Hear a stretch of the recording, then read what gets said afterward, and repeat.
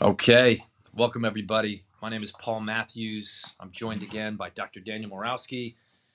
Today we're going to have a specific discussion, and this discussion is going to surround the subject matter of something that's very interesting. It's very much in the heart and minds of people like Dan and I on a daily basis, and it's something that a lot of people are asking about, and it's relevant to kind of the plant versus animal-based diet and an endless array of conversation and topics that we can kind of delve off into from this subject matter. But I want to start by asking Dan. He shared with me a little bit of a story and background, about his wife that went through this, and I thought this would be a good way for us to kind of open up into the discussion, and he would share a little bit of personal experience as a physician who was advising and working with his wife through a bit of a dietary change under this exact subject matter. So, my friend, please delve into this and tell me all about it. All right. Hey, guys. Good to be back. It's Dr. Dan Morawski.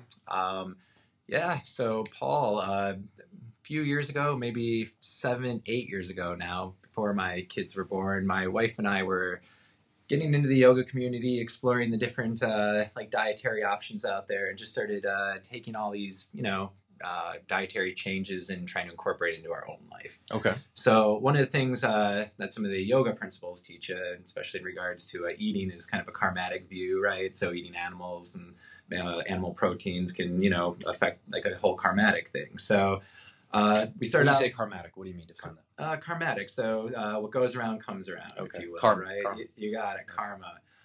So that being, if you're taking the life or eating something and so forth, it's this idea that, well, then you are going to affect your karma in a negative way. Sure. Past that, I kind of rely on my wife or other yoga instructors because I can't fully explain all the tenets of yoga and don't pretend to be a total expert. But Gotcha. Ultimately, what we found is we wanted to try something new. So I went essentially vegetarian, and my wife actually came all the way to vegan. And it was good for a few months. We were all good. And then about a year went by. What's the technical nuance difference between vegetarian and vegan? Vegetarian, there's, as you know as well, is vegetarianism is eating no meat-based protein. However, some vegetarians will drink milk, so they're like lacto-vegetarians. Mm-hmm. There's your pescatarian, a vegetarian that will eat fish. Okay. And then you got just your straight vegetarians who avoid all meat, all animal product. Now, a vegan will avoid any product that comes from an animal, including meat. So honey technically would come from a bee. So there's debate in the vegan community. Well, should you be consuming honey? Milk would absolutely be something. So it is fair to say, though, and you have obviously discussed this in the past, but there's degrees of this, and there's kind of varying ways that people practice and kind of draw a line in the sand on some of these things, you would say. Yeah, you got it. Okay. I don't know about you, but I feel like over the last few years, it just initially when we were in high school, it was you were a vegetarian, or you just ate meat, or just your standard standard diet, right? And then as we've gone down this rabbit hole, it's become way more complex. Where everyone chooses. You got your paleo diet now. You have so many things, and I don't know, it's just been getting way more complex through the years, and keto and all this stuff. You got it. Yeah. So, and that's a huge. But I think the foundational root of this conversation all came from that idea when we were growing up as vegetarian versus plant or meat eater and then a vegan kind of thing. Yep. So anyway, my wife started getting sick. She would get these upper respiratory tract infections, just colds. And one of them just hit her so hard it went into her lungs. Or like, why this never happened? So did this shift to a lot of vegetables? I assume she was probably eating more bread and things like that as well. You got it. And we were pretty good though. We definitely predominantly veggies, fruits, and then obviously carbohydrates and so forth. So it wasn't like your kind of iceberg lettuce salad eating. How was she getting her protein? Was it beans, nuts, seeds? What was she doing? Mostly beans is where we did it from. Okay. So mostly beans and rice, and there's a way to combo it. I can't ever remember the adage. Maybe you remember that. I think it's 3 beans for 1 rice, or 3 rices for 1 beans will supposedly give you enough of the essential amino acids in your diet when you in the cooking ratio. Sure. So we did that, but this nasty, it hit her for 2 weeks. So pneumonia, antibiotics, all this kind of stuff. So we checked and we're like, you know what, deficiencies in B12 and some other nutrients, as well as she, pretty skinny, losing a lot, lost a lot of weight. So ultimately the diet is what led to her weakened immune system through like both macro and micronutrient deficiencies. Macro, in case anyone doesn't know, being like your proteins, carbohydrates, and fats, and micro is all the other essential nutrients such like vitamins and minerals and so forth. So we switched our diets back, brought in some good proteins, even some animal sources. She went back to being more vegetarian, so eggs she incorporated back in, and milk and so forth. So after she got sick and she started breaking down, you started reincorporating some animal foods, and it started with things like eggs. And what happened at that point, you're saying? Yeah, she got her strength back. She actually never got sick, and she went from someone prior to our dietary intervention who never got sick. She, you don't get the flu shot. Well, she in medicine, so she'd get the flu shot, but never got the common cold. Rarely had any issues to like getting sick with every single thing that came through the door. Interesting. So we found that this intervention just wasn't right for her body, and switching back bolstered her immune system, and she's back to just being her normal self, not getting sick very often. It's fascinating. So so that just told us right there, there's a lot of trends out there, a lot of ways of eating, but it's very specific to who you are. And when you start diving into the world of dietary manipulation, trying to follow the fad versus follow what's right for you, you got to understand what's going on. Exactly. And I guess that's a purpose of what we're doing here today, to try to provide a perspective, especially I would like to try to provide an understanding for people to how to choose their pathway of dietary intervention and what's best for them. So so let's use this out of our segue, because this is something you and I just could talk about forever. We're super passionate about this, and as I think the listeners will continue to understand here, this is not actually a pro one way or the other argument. In fact, I think what we're really gonna delve into more and more as we get into this discussion is that it gets very gray and it gets a little bit confusing, because a lot of the ways that I think this information is being displayed to people and marketed is very black and white. It's one or the other. And I think that our perspective and the information that we're going to delve into here is going to start shedding a very different picture and start getting people to realize that a lot of this is really lifestyle based. So what you do and how you live and what you do with your body is really the primary rationale behind what should drive a lot of what you do, the decisions you make, and frankly, how your body's reacting to it. I think, is it fair to say that, obviously people are going to react differently to different foods. No two people are going to probably react quite exactly the same way to everything, right? Is this fair? Yeah, in my clinical experience, it's 100% true. Not every, what do I like to say? There's another saying that I'm always talking about. It's, we understand everybody has the same physiological systems, but how those physiological systems interact with each other and the environment is different for everybody. And there's blueprints through our genetic lineage, our heritages, even for like our ethnicities. They even play a role in like how we react to foods. And it's very important, I think, to understand a lot of that stuff when you really dive into what's right for you. And I have one cool thing that you can find and understand, or read about, is the prevalence of lactose intolerance for different ethnicity groups, right? Okay. So lactose intolerance, which is probably most people who be listening understand that it's just the inability to digest lactose, which is a sugar in dairy. And when you are missing the enzyme or the component to digest the lactose, this lactose feeds bacteria in the belly, causes some GI dysfunction, bloating, diarrhea, etc. So simple solution: if it hurts, don't do it. Don't take lactose if you're lactose intolerant, right? So anyway, the ethnicity stuff is really cool. If you think about it, the prevalence of lactose intolerance, or the amount of people affected by it, goes up the closer you get to the equator. I see. So your Eastern Europeans, farther away from the equator, have way less lactose intolerance. Where the ethnicities that get closer tend to have higher prevalence of lactose intolerance. And well, what do you get more of the closer you get to the equator? You get more exposure to sun.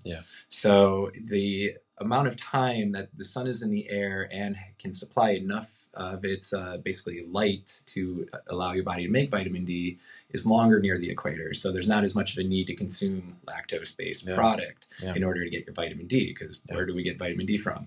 Milk, right? Yes. So as you scoot up, and there's actually a line that is drawn, the transatlantic line from New York, I think, to San Francisco. I may have butchered that a little bit, but it's just basically a certain point in the globe. When you get above that, or you go too far north or too far south, you have way less time where you can get vitamin D from the sun. I see. So right now, shortest time of the year, Yep. we're tilted the farthest away from the sun during the winter, very little time to get vitamin D.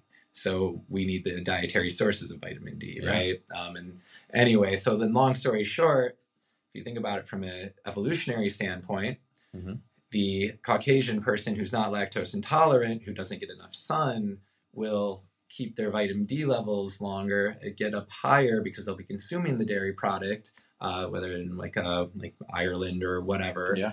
And then suddenly, okay, those over time who do not have the ability to consume the dairy because of the lactose intolerance, they don't continue on. So you have a less prevalence of lactose intolerance. Sure. I mean, it feels like what you're saying there, though, highlights a couple of things, which is one, that different foods grow in different parts of the world, right? There's different climates in different parts of the world. So one of the most basic things that affects perhaps, some of these decisions has a lot to do with the locality of the environment that people are in and the types of foods that are readily available in the environment that people are in. So it's interesting how people get so caught up in modern times in this idea that like humans are meant to eat one way. When you study different cultures around all different parts of the world, what you really see is people that basically adapt to their environment and they make the environment work for them, which I think is really, really interesting, relevant to, the choices, right, that we're seeing out there. To back up a little bit and to get into a little more depth on some of this, I think if we went back into a discussion for people around the idea that if we thought about human history and thought a little bit about this idea that there's something that a lot of people aren't aware of, and this is perhaps something that if we went back to something you mentioned earlier when we think about our kind of macronutrients and the idea of thinking about proteins, carbohydrates, and fats, okay, and thinking about the idea that we could break down foods into these basic three categories. But one thing that's really interesting and fascinating to think about has everything to do with the idea that prior to agriculture, the sources for carbohydrates were very different. They were very different. So I think there's this really interesting discussion to be had, particularly when you spend time, studying archaeology and a lot of the things that people, who studied the very early stages of development of man and talk about this period very early on, long before agriculture existed, and this period in which humans were just, capable of really incredible things. And I can't help but wonder more and more what your thoughts would be relevant to sort of a pre-agriculture kind of approach. So we're talking about, there's no rice, there's no grains, there's no anything. So now we're talking about mostly thinking about, a human who would have probably had to consume largely, fruits you would find, whatever vegetables you could eat. But, there wouldn't have been probably a ton more besides animal foods and then whatever you could kind of forage, Curious your thoughts on that. Well, it goes two ways. So knowing that that's how we evolve becomes so important because not only from what we majorly consume, because let's not forget, we have come a long way. The average length of life expectancy is increased. Sure. Whether or not the quality at the end of those years is good, that's a debatable argument. But yes. But if you look at what we evolved on and the availability of things, our bodies have the ability to adapt to what's most in front of us, right? Yes. And those adaptive mechanisms are, I think, what have both led us to how we eat and some of the actually issues we run into now. But they also keep us alive during the time when there may have not been as plenty. So if you think about the paleo kind of way of looking at things, these are the things that we kind of consume pre-agriculture, essentially, right? Getting the protein sources in, which are your meats and so forth, when there's not a lot of other available energy sources that are fast, like a carbohydrate. And getting the fats in, because fats just, ounce for ounce contain more energy than a carbohydrate. Those were very good sources of energy. And when we were hunters and gatherers, those would be our primary kind of fat or feasting foods, right? So then you take into account, and this is where I don't want to go pull me back if we kind of get lost too far down the rabbit hole. But now we have our carbohydrates. What would have our carbohydrates been? They would have all been very complex carbohydrates. Okay, yes. We're talking like any veggies that we get during that time, yes. Seasonal if that too, right? So if you're farther away from the equator, you're relying more on like rooted vegetables and to the layman, what that would mean is like if you've only eaten that kind of food, because this is like a really important point to make. As a person, right, if you're a listener, have you actually gone through a period of time which you have completely removed carbohydrates from your body? My guess is the majority of people listening have not, and have not had an opportunity to, go for weeks or months at a time in which they've completely removed any and all, processed carbohydrates through the body.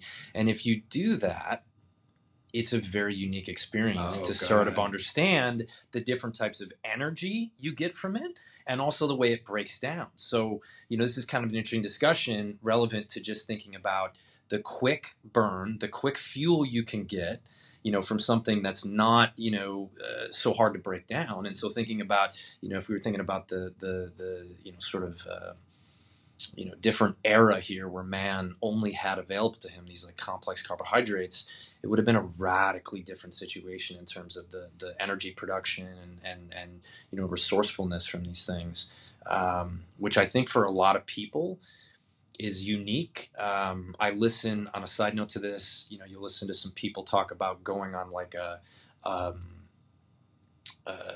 carnivore diet for a period of time. I know Joe Rogan talks about this, and he'll talk about how his energy just like levels out. Yeah. So just think about the idea of if you've never done this before, one of the things that starts to happen is you stop feeling these big waves of like energy you don't know what to do with and then drop-offs. You just feel level. Yeah. And it's a really different feeling, which you start to associate with different changes, maybe, cognitively, or you feel antsy or anxiety, these kind of things. So I think, I'll let you continue here, but I think that's like an important point for people to understand because, when people think about this is sometimes hard to relate to like, what does that actually mean if I took those kind of foods out? It has a lot to do with the way you feel energy and the way you're able to output. Yeah. Well, that's striking. I remember, you remember when, what was the guy's name who came out with like kind of the carnivore diet initially? I'm blanking. He passed away. Man. It was prior to South Beach. It was... Atkins? Atkins, Atkins first guy. So Atkins' own diet kind of took him, right? Yeah. As the story goes. And that's because where he didn't take into account was the inflammatory component to like mostly the carnivore diet. Yes. But going off kind of what you were saying regarding the energy and the leveling out and so forth, whenever I'm trying to tell my patient about, like how to like avoid the carbohydrates or let's take a break from them, let's really see if we can change the body a bit for the better. Yes. That feeling you get when you withdraw or come off carbohydrates at 2 weeks of just kind of like coming through. Well, when I was a resident, you could kind of, I would always quote these studies done on mice and how a lot of these like high sugar or like carbohydrates that are very fast absorbable would influence the dopamine parts of the brain. Yeah, sure. And they would give you that boost up, that quick lift, right? You would get like kind of that like pleasure-centered, like this is good, this is what I want. It's because this is keeping me alive feeling, right? So coming off that, you're kind of losing that like stimulation on that pleasure center. Yeah. And then on top of that, you're going to drop your blood sugars a bit. And what happens is your body just takes time to catch up because as we all know, there's this process within our body where we can take fats and we can use them as energy. Yeah. But what happens over time in this, where I'm always just consuming a carbohydrate and so forth, is that the genetic expression of these pathways that allow us to say, take and shuttle a fat into our mitochondria and break it down and create energy out of it, they just get shut down because they're not needed as much because you have such a robust source of an easy to process, like fast acting energy molecule essentially, right? As we transition off of those things, our body upregulates those genes. It expresses them. It's a term known as epigenetics that's being thrown around a lot nowadays. Yeah.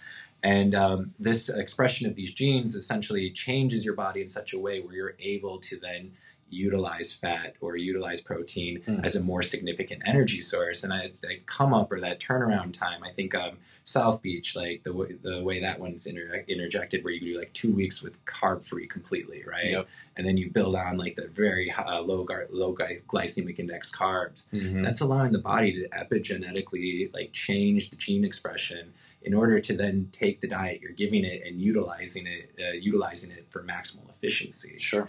So what happens then is we're able to change our body for the better, play with our genetics a bit in that case, and create a lot of positive change. So you lose that up and down swing that you mentioned. And I know it's always easy to come back to the carbohydrate just because it's like just like the slow, I call it like the slow addiction. Oh, I'm just going to eat a little bit now. And then before you know it, if you say did a South Beach, you came off of it, a few months go by, you feel like you're back to where you were with your eating habits just because it slowly sneaks up on you how convenient it is and just the availability of it.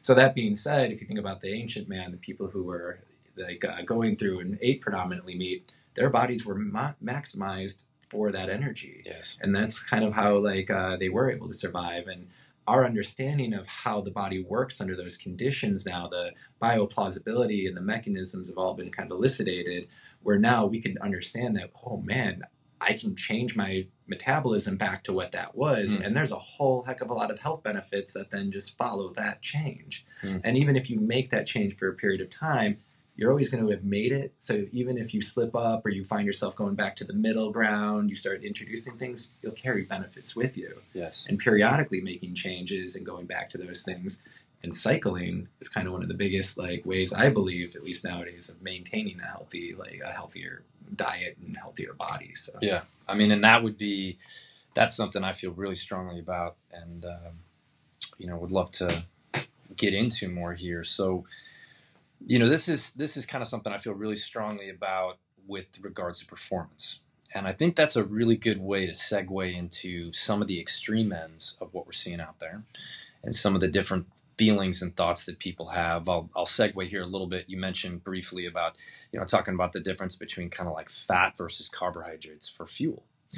And so this would get into this discussion about ketosis and all that kind of stuff. And so for me personally, as a performance athlete and a guy that, has experimented with everything that has been put out there and has really tried to do this for almost nothing more than to reach peak performance. There's no bias, there's no, there's no other goal or initiative here than truly trying to figure out what optimizes performance. And so this would be some interesting things to delve into here. One would be that,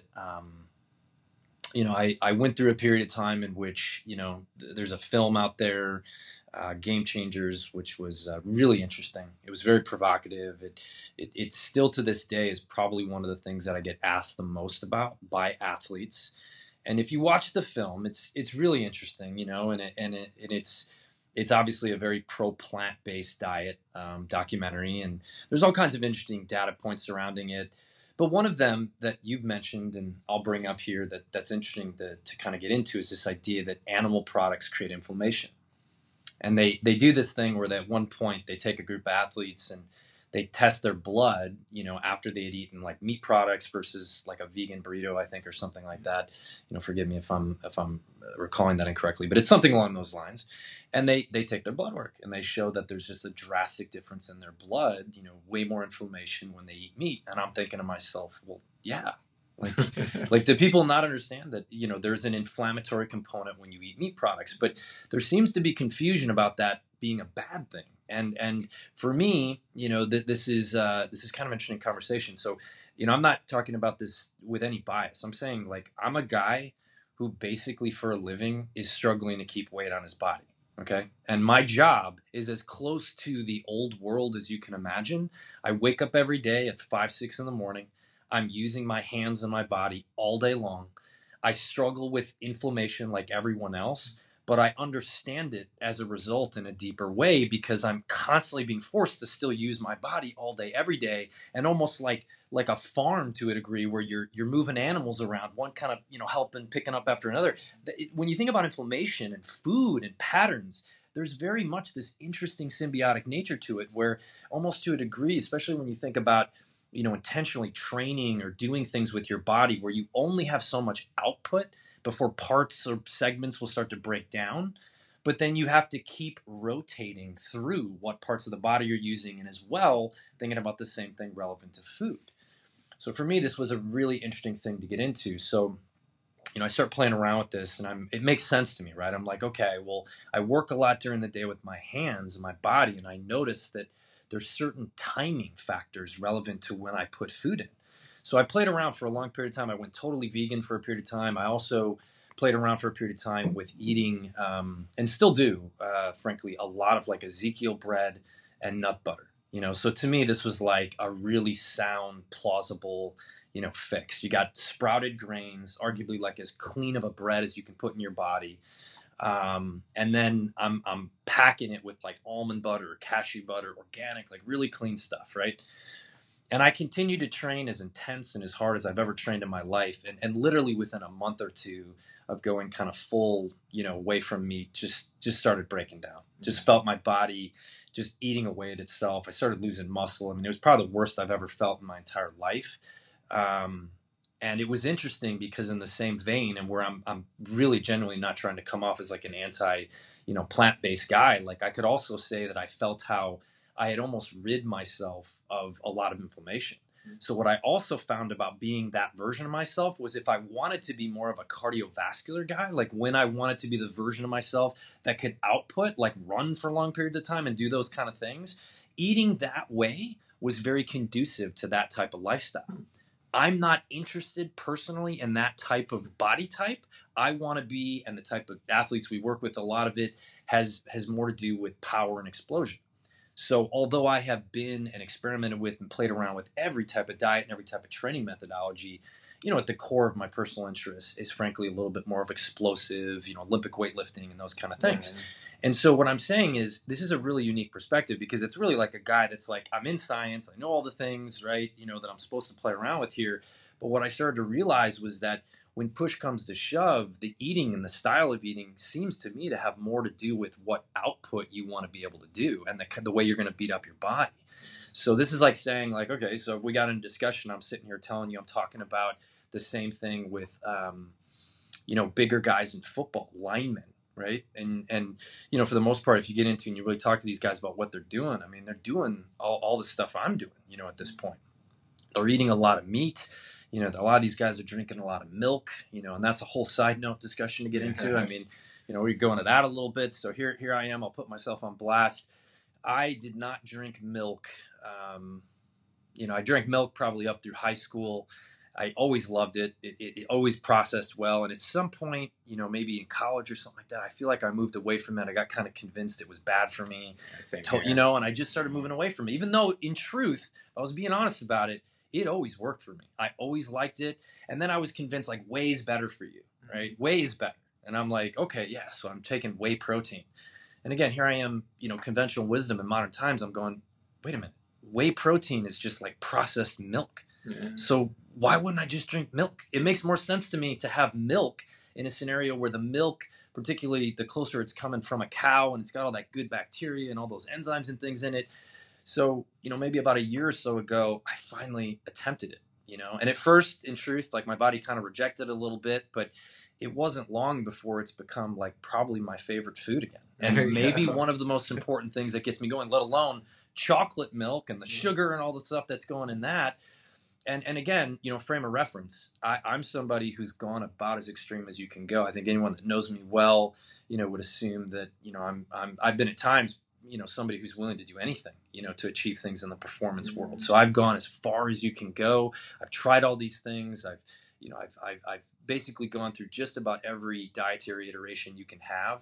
And as we'll discuss more, my opinions have shifted into this idea that there is no one way to eat. You eat based on your lifestyle. You eat for what you want to do. And now, as we dial into this more and more, the goal is to really help certain people understand, like, well, how should you eat based on your lifestyle, or at least have some more information to start kind of like, putzing through this and processing through, like, what can I experiment with? Because in truth, I think you and I both know that whether we're talking about kind of like an elimination diet type approach or, just kind of working through this, it really is helpful to start to play around and to have a very objective ability to understand when you bring one thing in or remove one thing, what is that doing to your body? Yeah, and that's it shows you not everyone starts at the same place, right? Yeah. So that phenomenon, the inflammation, postprandial leukocytosis, it's an elevation of white blood cells after you eat, and that's the inflammatory reaction. And meat, as you mentioned, right, kind of from the beginning of can cause more inflammation. Yes. Now, put that in context of your average Joe who drives hour to work every day, hour back in traffic, has to 30-minute lunch, grabs up McDonald's, whatever you want, like name your thing, even any fast food restaurant, right? Sure. Suddenly, each meal, they have this need where they're convinced that they have to have a meat product with each meal. They're living an inflammatory life, maybe drinks a little too much on the weekdays, 2 or 3 drinks during COVID, whatever. Suddenly, you have a environment and an output that, okay, this postprandial inflammation after eating, yes, you're going to stoke inflammation, and then there's never anything that's going to put out the inflammation, right? Mm-hmm. So now you have no movement, you have someone who's just overall sick, and they're causing repetitive bouts of inflammation in their body. Yep. They're going to break down. Yes. But then you take you into account, right? And you say, okay, well, you're active every day of your life. You're probably one of the most hardcore dudes I know who has a strict exercise routine. You have trained to do what you want to do, and you're committed, right? Yep. Just the act of training, within a certain context, obviously, like ultra marathon or so forth, that there's evidence that will lower the immune system and cause some other stuff going on when you overdo it. Mm-hmm. But to the level that you're training right now, building muscle mass, as well as kind of engaging in your kind of overall other anti-inflammatory ways of eating, whether it's a high veggie intake, fruits and vegetables and so forth, which I know you eat pretty clean in that regard. Yeah, right? Absolutely. You have 2 things going on that will prevent the inflammation that's spiked by some meat protein. Mm-hmm. One is muscles inherently secrete anti-inflammatory molecules and messengers. Remember cytokines and all those different things we had talked about in our previous episode. And then you have like enough antioxidants, and all of your anti-inflammatory pathways are greased up enough where some inflammation when you eat is well controlled by a body that's utilizing whatever it is that it needs. Some more interesting stuff too, when you think about it, is like, and then I stemmed this in from some stuff I learned recently, right? And I see you have this grass-fed beef organ sitting on the table there. Yeah. I'm not messing around. I love it. Well, there's in the functional medicine world, so part of the integrative functional medicine world that I approach medicine from. Mm-hmm. A lot of people will use like something like an Armour thyroid for like a thyroid issue, which is like a glandular thyroid to help people with like a slow thyroid. Well, that idea of eating all of the animal, what did they say? Nose to tail. Yeah. That's huge, because if you think about it, if you're an explosive, so from the inflammation, just want to make sure I got that all wrapped up. Yeah. You have all those mechanisms in front of you, and we could elaborate on some of that stuff to control the inflammation in the long run. And then now you think about what you do, explosive maneuvers, things that are going to put strains on joints in other ways that people they are not doing it. A marathon runner or someone who's going for distance, one strain, one type of movement the entire time. Yeah. But someone like you is doing very functional exercises in all different planes and everything, very aggressive weight. You want to make sure that architecture is held up. So consuming the very things that have that architecture in it, we're finding more and more, like there's peptides and all the little subunits of that stuff can get incorporated into the body. So you can actually maximize your architecture and your physiology, the strength of your muscle, and make the idea of how you eat engage in your lifestyle that you're choosing to have. Yeah. And I think the other important thing is understanding some of our root genetic predispositions, right? So like for somebody who say has a mutation in how they store cholesterol or something of that nature, right? Sure. Which is huge in like this Dale Bredesen work. They're like looking at Alzheimer's related as like a couple of gene mutations. They're called ApoE mutations, which are really incredibly amazing. These ApoE mutations dictate kind of how our body takes cholesterol and stores it, and a few other mechanisms, right? What they're finding is that people who have these ApoE mutations are more prone to inflammation. Yeah. Now, believe it or not, this goes back to another genetic standpoint and how we evolved, is that people with these pro-inflammatory ApoE mutations, they were able to survive better in the wild because, say, you're living in the Amazon, you're in the rainforest, there's bacteria in your water, you're getting the constant assault from other things. Having that more pro-inflammatory your body predisposition, you're able to fight off your environment better and survive. Where nowadays we're very sterile. We don't have the need for a lot of inflammation, and the inflammation that we do stoke tends to be from our lifestyle choices. So if we have that old, primal ApoE fighting mutation that helped our ancestors survive, nowadays it's hurting us. So so someone with that who also works at workouts, you can find a happy median where plant product is still a good thing, but then that dives us deeper into why and the discussion there. So I think that your consumption of what you use based on what you want makes total sense. And going totally vegan or vegetarian, yes, you can do really cool things to decrease inflammation, but the question is, do you need to? And that's where you really have to start looking at a person. Well, exactly. And that's where, if we keep getting into more situational stuff here and get into specifics, this gets kind of fascinating to people like me, because I don't hear people talk about it like this very often. And I don't hear people, kind of go down this path of sort of saying that, okay, look, again, just come back to macronutrients. We're thinking about carbs and proteins and fats. It would be my opinion that, for an active person versus an inactive person, right, that isn't going to look the same. It starts right there. It's like just kind of saying, look, if we thought about this in the old world and the new world, if you were a person in the old world that literally woke up every day and had to use your hands and you're lifting things and you're doing manual labor, right? Like you're breaking your body down. And when we think about the body in that way, and we think about the category of protein, okay? Protein, if we thought about this relevant to meat and the varying things that we find in nature, one of the things that maybe not everybody understands is that calorically, most meat is actually very low in calories, right? So, this is from an energy standpoint, meat is not necessarily, or a lot of these animal products, are not necessarily like super high in calories, I mean, it depends, of course, if you start going the dairy route, that can get very different. But if we were thinking about meat as an example, it's kind of interesting. So you're sitting down and, you're somebody that's trying to stay away from carbohydrates. So you're being told, for instance, like me, like at varying points in my life with a little bit more of like a bodybuilding kind of approach, very much ate like lean meat and veggies for a really long portion of my life. So the majority of my life, what I've done is I've eaten kind of this way that, I'm sure a lot of other people eat this way too, but I avoided red meat. I avoided dairy. I did eat meat, but I was mostly eating tuna and chicken and the very lean kind of meats and things like that.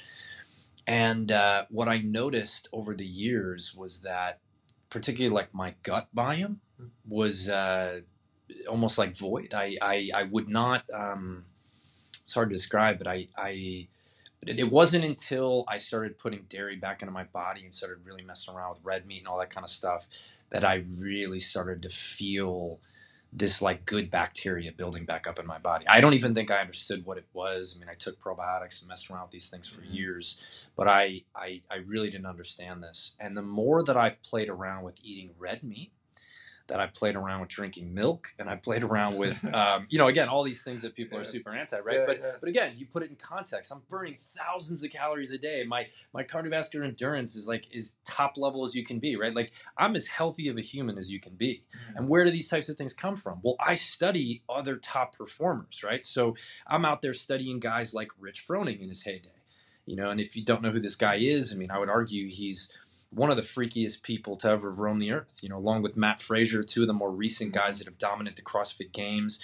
And here's some nuances that performance athletes would want to understand and hear about with regards to these kind of things, because this is where, this is my world. This is what I'm really entrenched in. I can understand the average person who's not moving a ton, is going to look at this differently.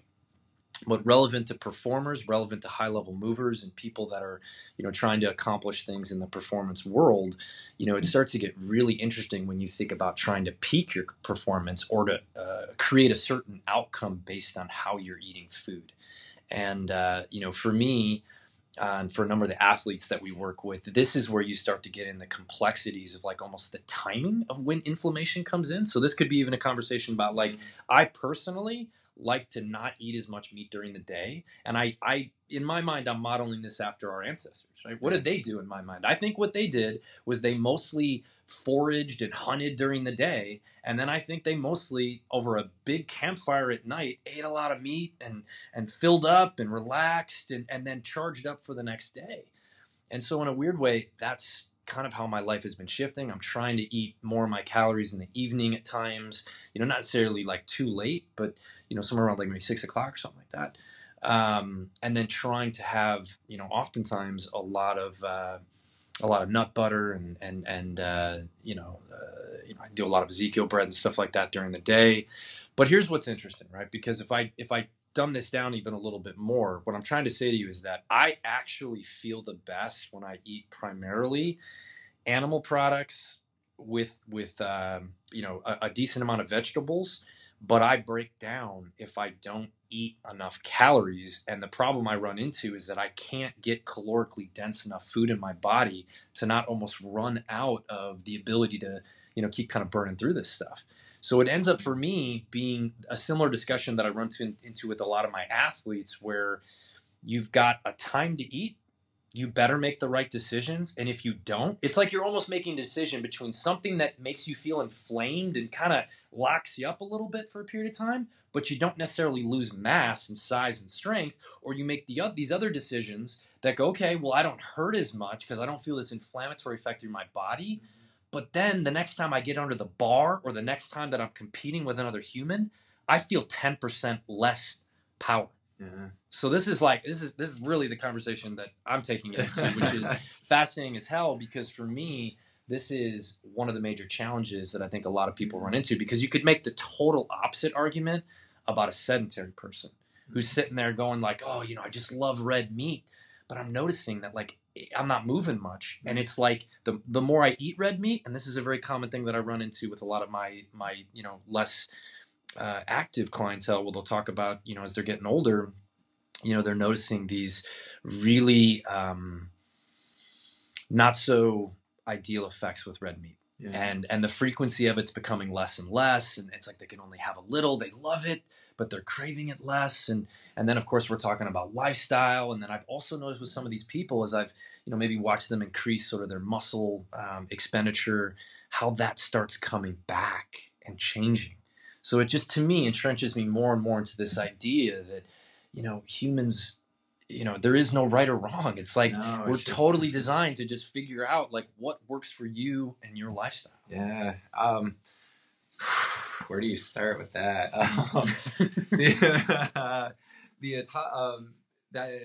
The food plan of how you're eating, kind of eating most of the calories at the end of the day, looking for the caloric dense stuff and so forth, and then how do you battle the inflammation versus the power, right?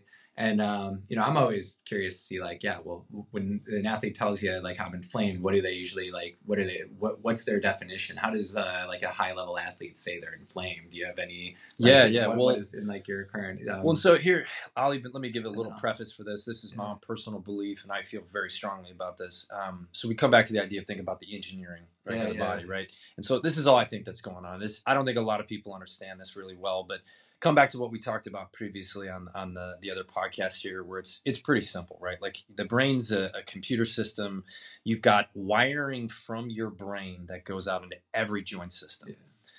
Yeah. Before I saw you today, I got worked on for 2 hours, and I'm getting a nerve manipulated that goes down my right arm that's actually messing with my lat connection, my ability to, do some things with my right arm. Sure. And what this is my ulnar nerve, the pinky side nerve on my right hand. And what happens to people as a result of the way we're moving, I believe, is that nerves can get kind of clamped and pinched over joints. And what I'm finding, and I believe I've kind of proven in my own little world here, is that what you see with people is a pretty straightforward poor reaction when they put inflammatory foods in their body, when nerves start clamping down and pinching on places they're not supposed to. So when you look at an athlete who's not moving as well, and he's pumping a lot of weight, but he's not moving well, when he puts animal foods in his body, he will get more inflamed and feel a deeper kind of joint pain than is normal. And this has everything to do with the quality of their movement and this inflammatory reaction that's very specific to nerves that are getting kind of clipped and pinched over certain movements. So what I feel happens, and feel strongly about this, is that it's kind of tied to their movement, how well they're moving, the timing of like how much they're training and how intense they're training and all those kind of things. But that's the key. It's the way the nerves set in the body and where they're positioned. And then you're putting food in and it's like, oh, I just crushed my chest. But there's a time where a guy's going, well, I ate the same things, but one day, I'm really hurting and the next day I'm not. And the thing we're kind of realizing in most cases, it's either the technical aspects of how they're moving and or the quality of the things that they're putting in their body. Is that chest pain a heart attack? No, I'm just kidding. So I think, all right. So we can take that then in a few different ways. If this idea that the nerves are being pinched on through their tracks is huge. Anything that I see, and I can tell you with this musculoskeletal interventions where like hydrodissections of nerves, and you see like the nerve open up between the fascial planes, and what you do every day, manually manipulating them, so huge. And this act of just pinching and manipulating, right? I mean, you pinch on anything in the body causes inflammation, right? And you wonder why you can take like 50 people or 100 adults and see changes in their back x-rays, but only half of them will ever have symptomatology, although all the x-rays look like they have arthritis in them, right? That microcosm of inflammation within each area that's being pinched on, or there's trauma, is dictated by like a lot of different mechanisms. One of the mechanisms that influences that is just a gene expression. So there's a gene called NF-kappa beta, right? That regulates our production of something called TNF-alpha and IL-6. These are just basically chemical messengers to elicit an immune response. So certain people you can upregulate those genes over time, just the more inflamed you are. So a lot of the toxin ideas we talked about in the first podcast, and just the general act of eating pro-inflammatory foods for long periods of time. So that idea from eating meat and causing inflammation, or eating high sugar products and causing inflammation, those upregulate our genes that express the very molecules that create the inflammation that will create the pain, right? So down-regulating those is such a huge thing, and that's why this idea of anti-inflammatory diets, Mediterranean diets, and those are all the components of those diets are literally there in order to help down-regulate those inflammatory cycles. So for the athlete that does get more inflamed with eating meat and so forth, one wonders then, well, okay, why are you so inflamed and why are these genes upregulated? Are you just stoking the inflammation that's already there? And how can I help you down-regulate that inflammation? The other thing that we're noticing is when your body starts to make inflammation or an immune response, a lot of the immune response that is started comes from the cell membrane.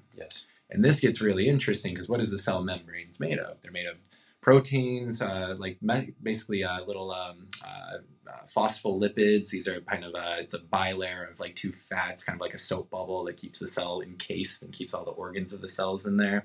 And like omega fatty acids. What do we know about a lot right now? Omega 3s, omega 6s, omega 9s. These are all long chain fatty acids that play a role in multiple biological or physiological processes.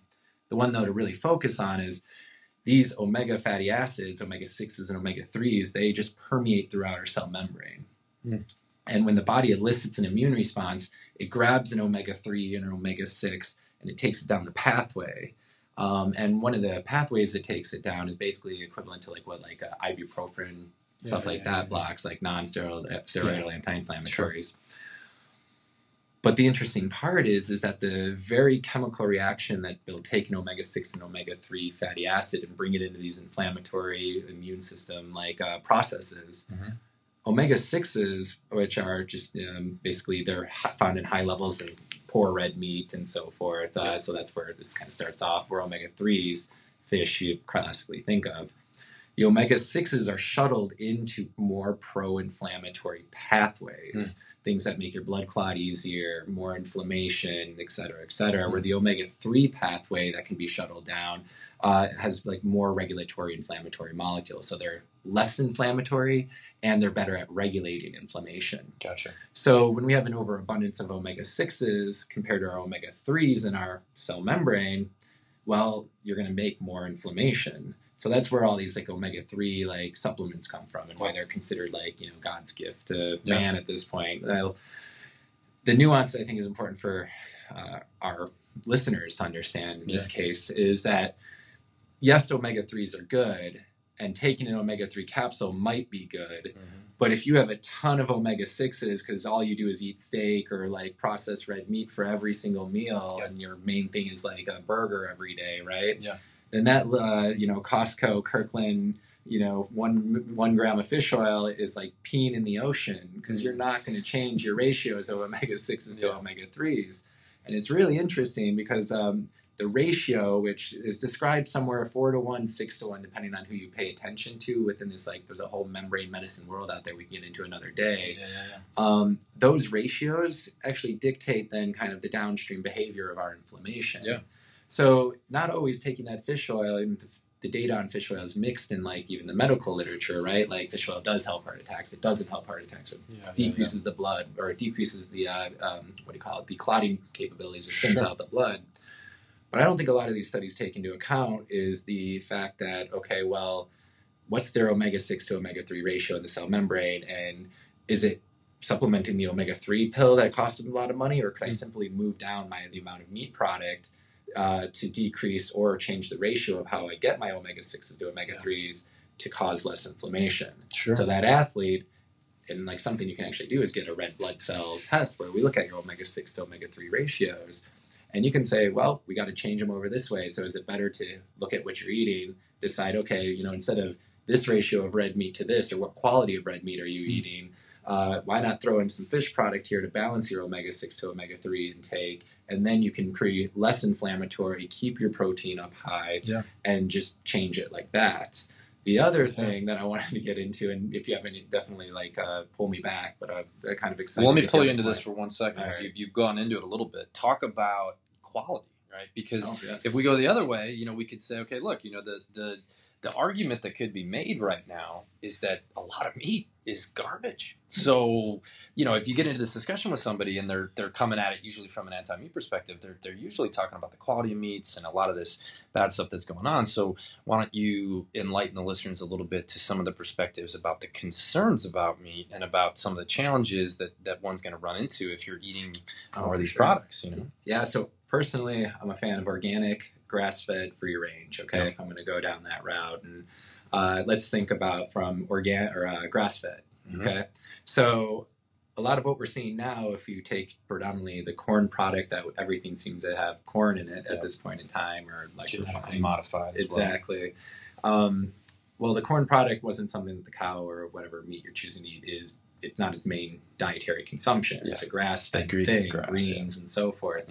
Well, they've shown that when you consume something that's locked in a cage, it's fed this like high like carbohydrate corn meal, well, it's inherently more inflamed, the cow itself, and the omega-6 to omega-3 ratios in the cow itself tend to be skewed, so you're going more pro omega-6. In a weird ways, it's almost like we're doing to them what we're doing to ourselves, yes, right? And then we're eating what it feels like. Kinda exactly. right? So, and then on top of that, now they're not organic, so now they're getting exposed to, let's say, pesticides and the neighboring farm that's next door spraying God knows what. So it does go through some process, I guess, in the plant, but ultimately, like, you have this thing that's been sitting there, locked, not moving, not exercising.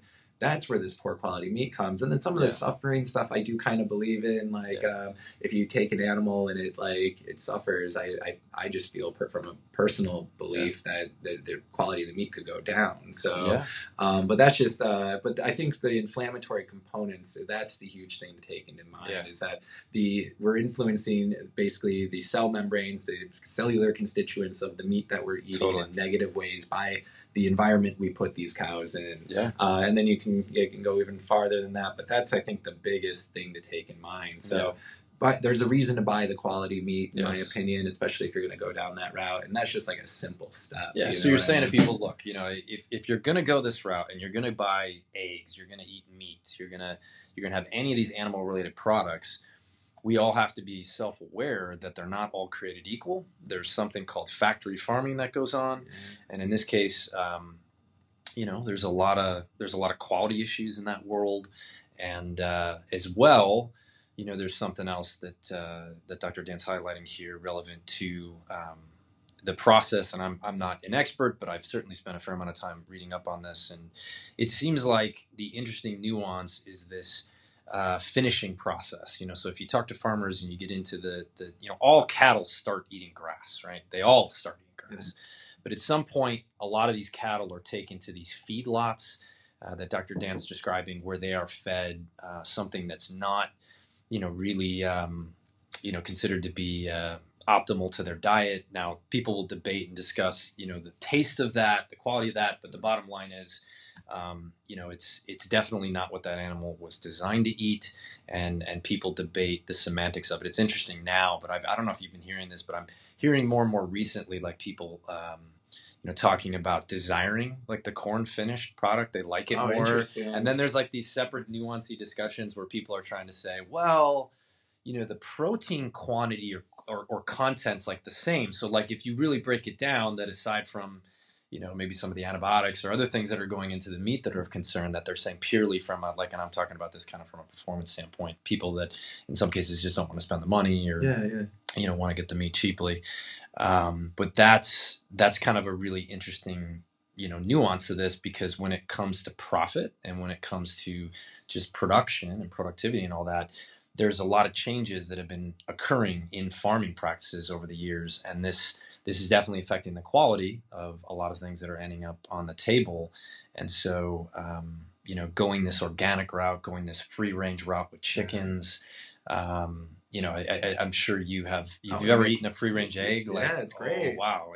Even my wife's neighbor or my wife's parents' neighbors, like they're their own chickens. They have their own chickens. You get them, yeah. they're the best eggs you have. Yeah, like they just so have different. The taste. yellow yolk. It looks more yellow. It's so yellow. It's so different. So I feel like in a weird way, it's like the point that we want to highlight a little bit for people is that whether we're talking about processed foods or processing in meat or anything, there's these processes that seem to exist in which the nutrients and some of the more organic elements of what we're trying to get out of these foods are being changed as a result of productivity and an effort to get these things to the masses. So it's another layer that makes this convoluted and kind of weird. So when you go back to a thing like in Game Changers, a lot of the negative things that they're saying about it, a lot of this stuff is true, but it's nuanced through the lens of understanding that not all meat is created equal. Yeah. There is meat that's being responsibly raised, and I feel like there's a more educated consumer now that's out there that's starting to become self-aware of this and realizing that, hey, there's differences in the products that are out there, and that in turn that can really have an end effect on how I feel. And I think that's just like an endlessly interesting conversation to have as we go forward, particularly this time in the world where we're seeing a lot of change and a lot of interesting nuances with what the consumer's demanding. Sure. And I want to put a plug for on this one, environmental medicine in itself, right? Yeah. So one of the big things with meat consumption, and I think is the pollution, right? And that's like hard to get around. You had to go there. I know, but we have to hit that one, man. But it's a nuance, right? It's like because not everybody's training super athlete who needs to be eating a lot of meat every day and so forth. So taking a step back and saying, you know what, this is like breakfast. Do I really need to eat do I need this piece of meat with this breakfast or whatnot? Because also like that whole balance aspect of like, and this is what I love. Is this idea of balance, and actually. If we just pull back a tiny bit and say there's one less meat meal, then maybe we can say, hey, okay, let's decrease pollution a little bit. Because as we pollute more to manufacture, take water into this, take, transport, et cetera, the very act of polluting around meat is negatively affecting our health. So the very inflammation that we're going to create by eating this extra piece of meat, say in our sedentary lifestyle. It's inflaming the world. It's inflaming the world. Yeah, so we have to. So we find like a balance, and I think a dedicated super athlete, professional. You tweak it in around that, but in the average Joe, they can. I mean, eat whatever you want, but if you try to be conscientious, think about that. And then if we plug our money more into the grass-fed, free-range, sustainable farms, I mean, they're expensive now, but if that's what consumer wants, consumer can drive down price over time. So without everybody kind of contributing, it'd be hard to make the change. Yeah, so, and it's like, where is that going to go, right? Because as well as I do that, and that's a tough subject, right? Because here I am, I'm probably eating more meat products than I've ever eaten in my life. I'm like going knee deep down this path, but I'm also saying I don't think that's for everyone. In fact, I don't think that's for most people. Exactly. Especially based on the way we're living nowadays. So, I think on some level relevant to that conversation, I'm very sensitive to that. I'm as big of a supporter of anything and everything we need to do to create sustainable ways of living. And I think that that's I don't pretend to even have an answer there. I don't know what the answers are. I just think it's a really tough thing, right? Because we kind of sense that if you look at it for what it is, you have countries like China that are beginning to mirror more and more of our habits in terms of the way they're eating. They're eating more and more red meat. And so we're seeing more red meat consumption around the globe than less. And so if there was a reduction or more of an awareness, or maybe, certain people, feel for whatever reason that their bodies don't, process it as well, and they're moving away from that. It feels that maybe there's some balance and equilibrium with all this that we can find, but I don't know. I don't know what that looks like, man. I don't know what the perfect world is, because in my mind, it's going to be an interesting thing to see the way that plays out. My guess is that we're going to see some interesting challenges as time goes on with regard specifically to the footprint and the consumption of resources that animals take up to be consumed. And I get this sense based on the things I'm reading and seeing that it's just going to get more and more interesting. I mean, obviously you're hearing about, these fake meat companies and Bill Gates, all these people are investing in these things. And, as a guy that eats meat, I don't know how I feel about that. I don't even know what to say about that, but I feel like it's interesting. There's a balance. Sprinkling a little bit of it in is not necessarily a bad thing. But again, remember lifestyle, right? Yeah. And who you are. I almost feel like if we can, and this is just my like a kind of a dream, right? Is that if you lock in like a diet specifically for someone's lifestyle, and an understanding of how they need to live based on what they're doing or the goals they want to accomplish.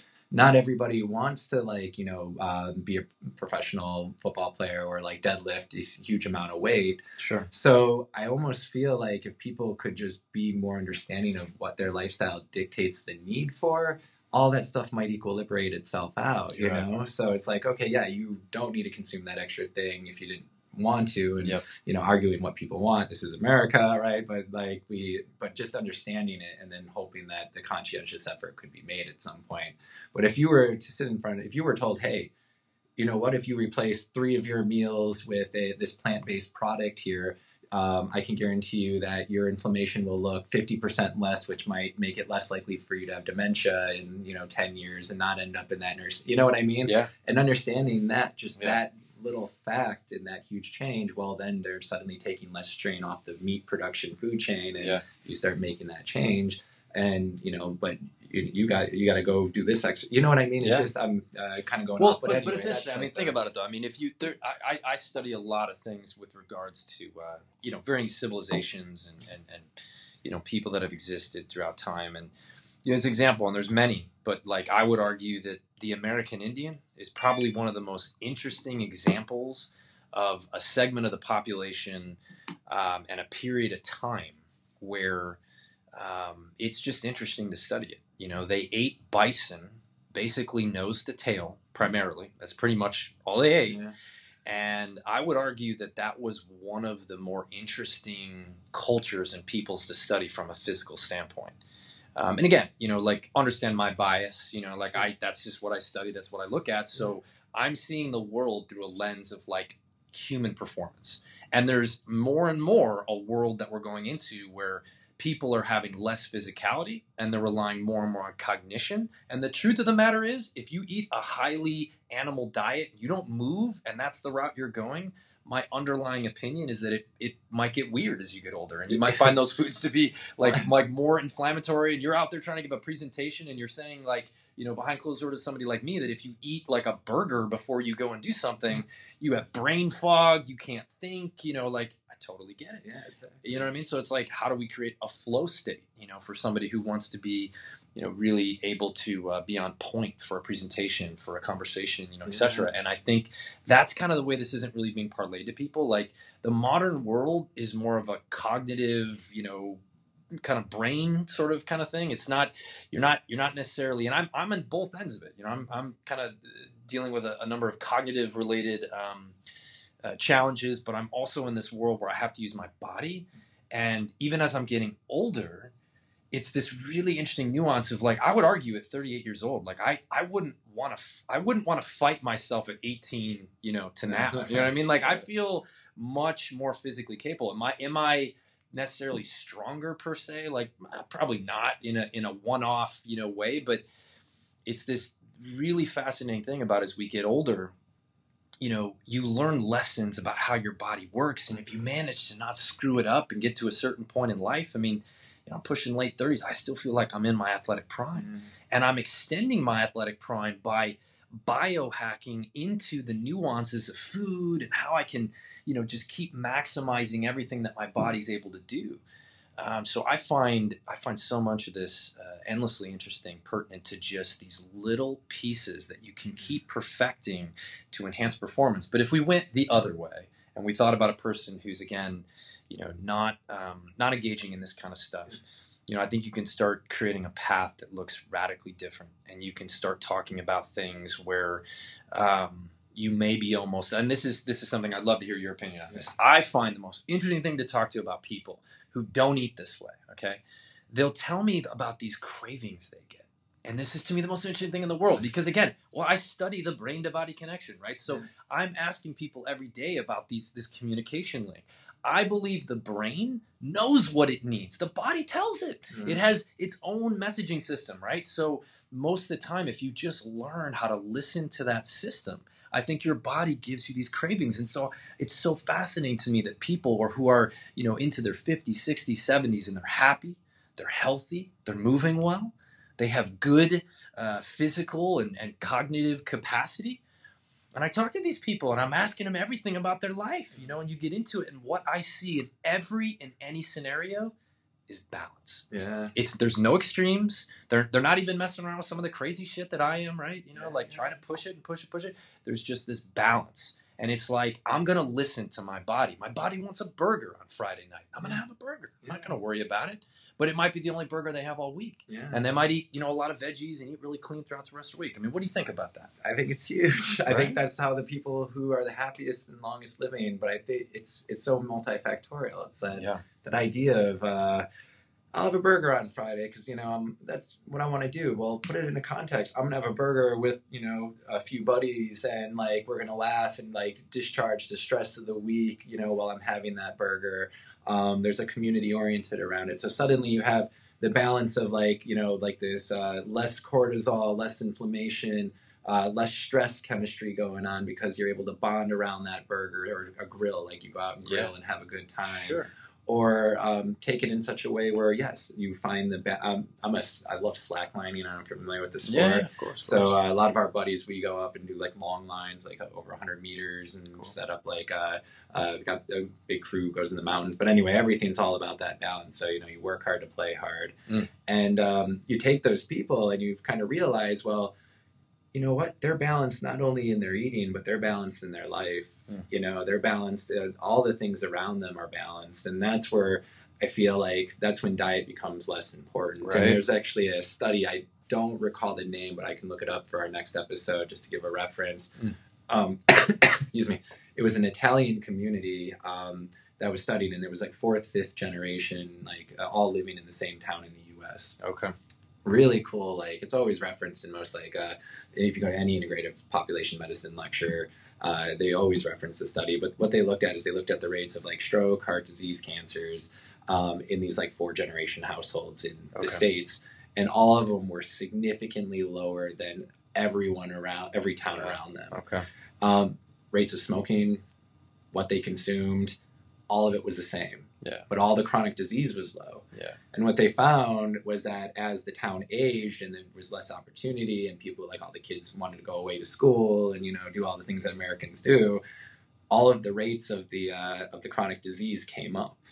So it's like, but nothing else changed. So you start looking at community balance and lifestyle and like saying, okay, well, this person like eats this way, but they're not like in this chronic state of like stress from their job right now. And that's where the balance comes from. And then, and then I think the trick too, that like where we started is like, how do you then, to someone who wants to do something super or above average, how do they then achieve balance? And the diet and the way things balance is achieved shifts on like a spectrum, and understanding that entire spectrum and everything that contributes to that like idea of how to shift somebody's lifestyle and diet around them becomes so important in identifying. I think that's a lot of what we're trying to do, It is.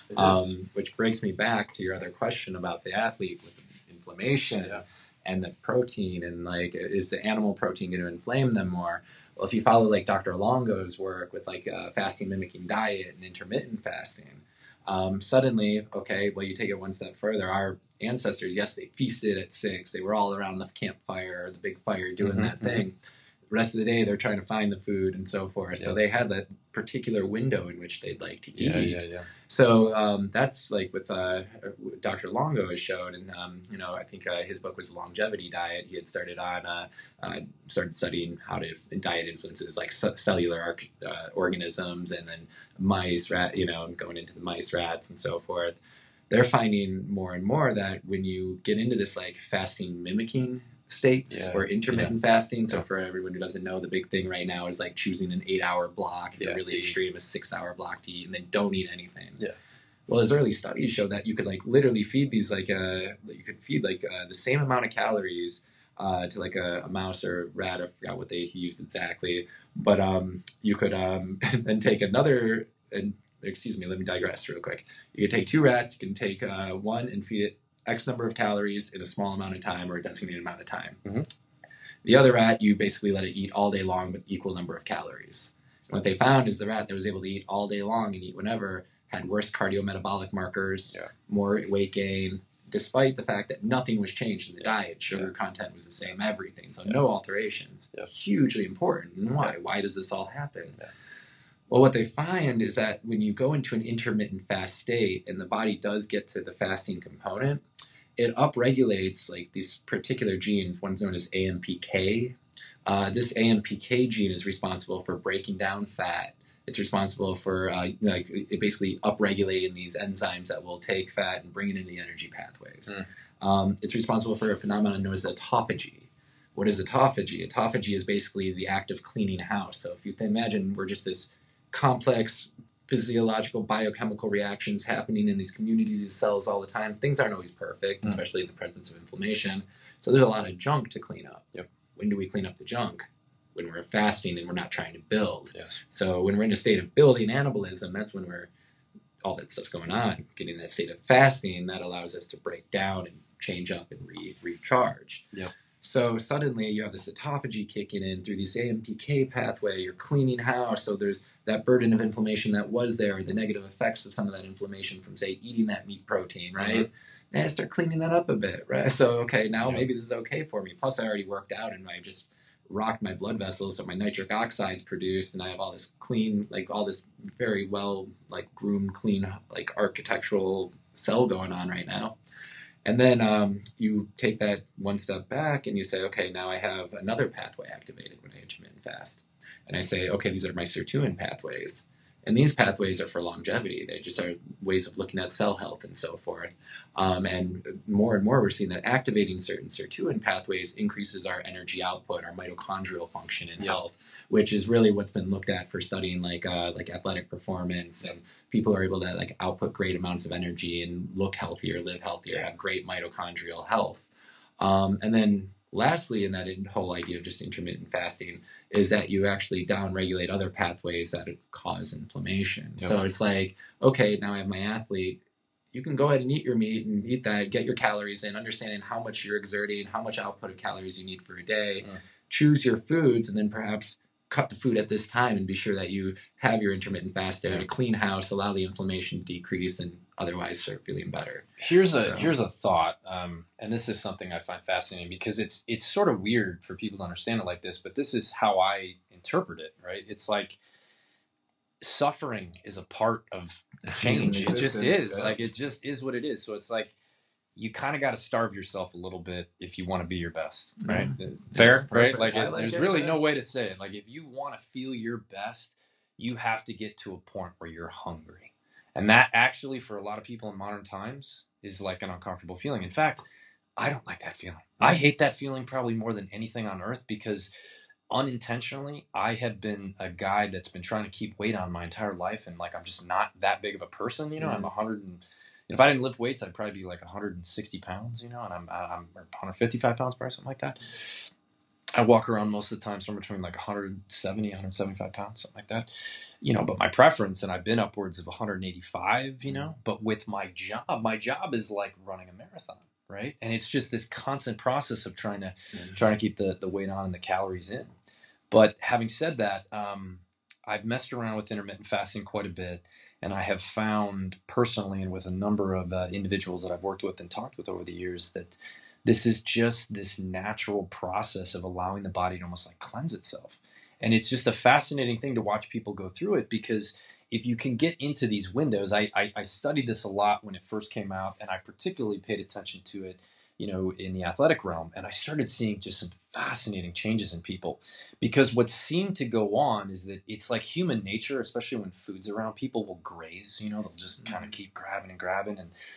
And what, you know, I'm sure you know the science behind this, or there's got to be more, you know, interesting information, but even messing around with this myself, I feel palpably better when I eat larger meals, more spread out, than when I try to graze. And I've tried this both ways. I've tried going to a true strict kind of 8-hour locking it in. And I find that with a number of individuals, we discuss this exact pattern.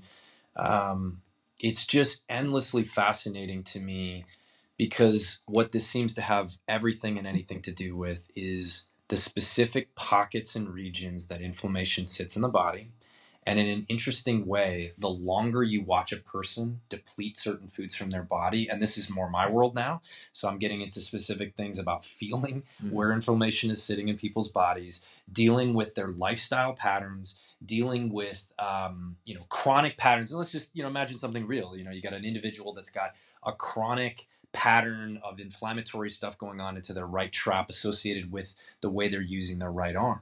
And so I'm finding in modern times, the more we get into some of these discussions about the food, the timing of it, there's this incredibly interesting, kind of nuance between the inflammatory effect along with patterns that people associate chronic pain with. So in my world, there's just like an endless array of situational experiences, I would argue, where people start to associate a pattern with a food, with a compulsive behavior. And then somebody like me enters into this world, and it's like, I'm sitting there talking to you about, it's again, back to stress chemistry to a degree, but now we're back into the food and this situational thing that somebody gets into. And it's almost like you sense that in order for this person to engage in this particular stressful environment, they have to self-treat with this particular food pathway. And that is then leading me back and getting into this discussion of why we're struggling to get people to get out of chronic inflammation in specific parts of their body, because there's a direct correlation to a stress, direct correlation to a movement pattern they're engaging in. Like, it's just all connected. So it's like, I feel like the more we can start getting into dialoguing for people and help people understand, like, every bit of this is connected. Like, if you have chronic pain and you're in a scenario where you're engaging in something, repetitively, which is pretty much everybody these days, you're probably sitting in front of something, a computer, a phone or something, right? Like, you're locked in. And then I think we come back to a moment where we're talking about, well, why are you making these decisions, right? Because it's about all this, right? You're not changing something in your diet typically because of no reason, right? You're in pain, you're hurting, you're mentally not able to focus as much as you want to. You don't like the way your body looks. You're seeing something change in your physique, right? So we get into all these interesting nuances, and so. I think it's fascinating, dude. I think it's so fascinating. So much to it. It's just I feel like there's not enough amount of time in the world to go through every little nuance. I feel when you start looking into it, in the end, it comes down to, okay, who are you? What's your physiology doing right now? What's your starting point? And what do you want? Yes. You need to ask yourself, what do you want? We know how to get there. We know what's required around there. The pathways dictated by where you're at. Yeah. So I feel like when you engage with people like us, we are a lot about where are you at, what's going on, and then I need to know your goals to get you there. And then trying to navigate and weed out all of the fad versus the science versus what actually will help my client, my patient, whoever I'm working with at that time. Do you recommend, are you a believer in, so let's just say we're talking about the average person who's like, man, I want to make changes. I want to start engaging in this kind of discussion. I don't really understand all this stuff, but I want to start learning more. I want to start understanding more about how certain things are affecting my body, or just get into a better, situation with the choices I'm making. Do you recommend and do you believe in doing like blood work as a baseline to maybe doing some inflammatory testing, or even looking at food sensitivity or things like that? What's your thought process about doing like diagnostic things to try and look into this kind of stuff so you have some baseline for making decisions? Oh, definitely. I mean, there's even insurance covered labs. There's very simple ways of like assessing the responsiveness of the immune system, looking for that vascular inflammation, looking to see if you're even overtraining and under eating, like just looking at how your body's handling glucose, insulin. All of those things are intimate, like just connected to the inflammation, connected to what would be the best thing for your body. Yep. The more advanced stuff that we end up doing is like nutritional evaluations, and you could look at your amino acids that are in your plasma and say, okay, there is some relation between what my current amino acids are doing relative to what I need, especially if you're training a lot. Yeah. And then lastly, like as I mentioned, that omega-6, omega-3, you can actually look at those ratios in laboratory testing and find out. And you could say, okay, well, my omega-6 to omega-3 ratio is god-awful. I have this mild amount of inflammation and I have some insulin resistance, but my doctor would never call me diabetic. And suddenly you know where to begin. You know how to help with the fatigue, the inflammation, and all of the stuff we describe are all interventions. And then, or you have that stuff going on and you notice that when you go out more, your shoulders becoming more inflamed, or things for feeling worse after having longer recovery times. The tools are there, and we can find out. And then lastly, that food sensitivity stuff, that's another huge one. And in a world where we're constantly exposed to toxins, and this is probably just another conversation, our guts, our microbiomes change so much, and so much of what happens in our gut regulates what happens in our body.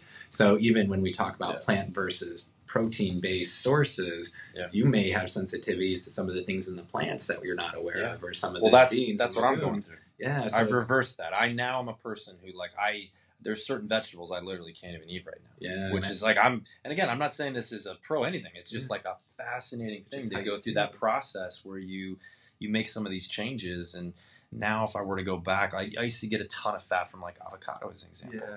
I can't even eat it right now. It's just no good. It's just no good. And it's just like fascinating, right? So it's like, obviously I know I could condition my body to go back to that kind of stuff again. But again, and not to make it about me here, but I think the more that people start playing around with this stuff, and I think there's the carnivore MD guy. I follow him a lot. Sure. I think he's really interesting. So I've tried to follow some of those things to that extreme.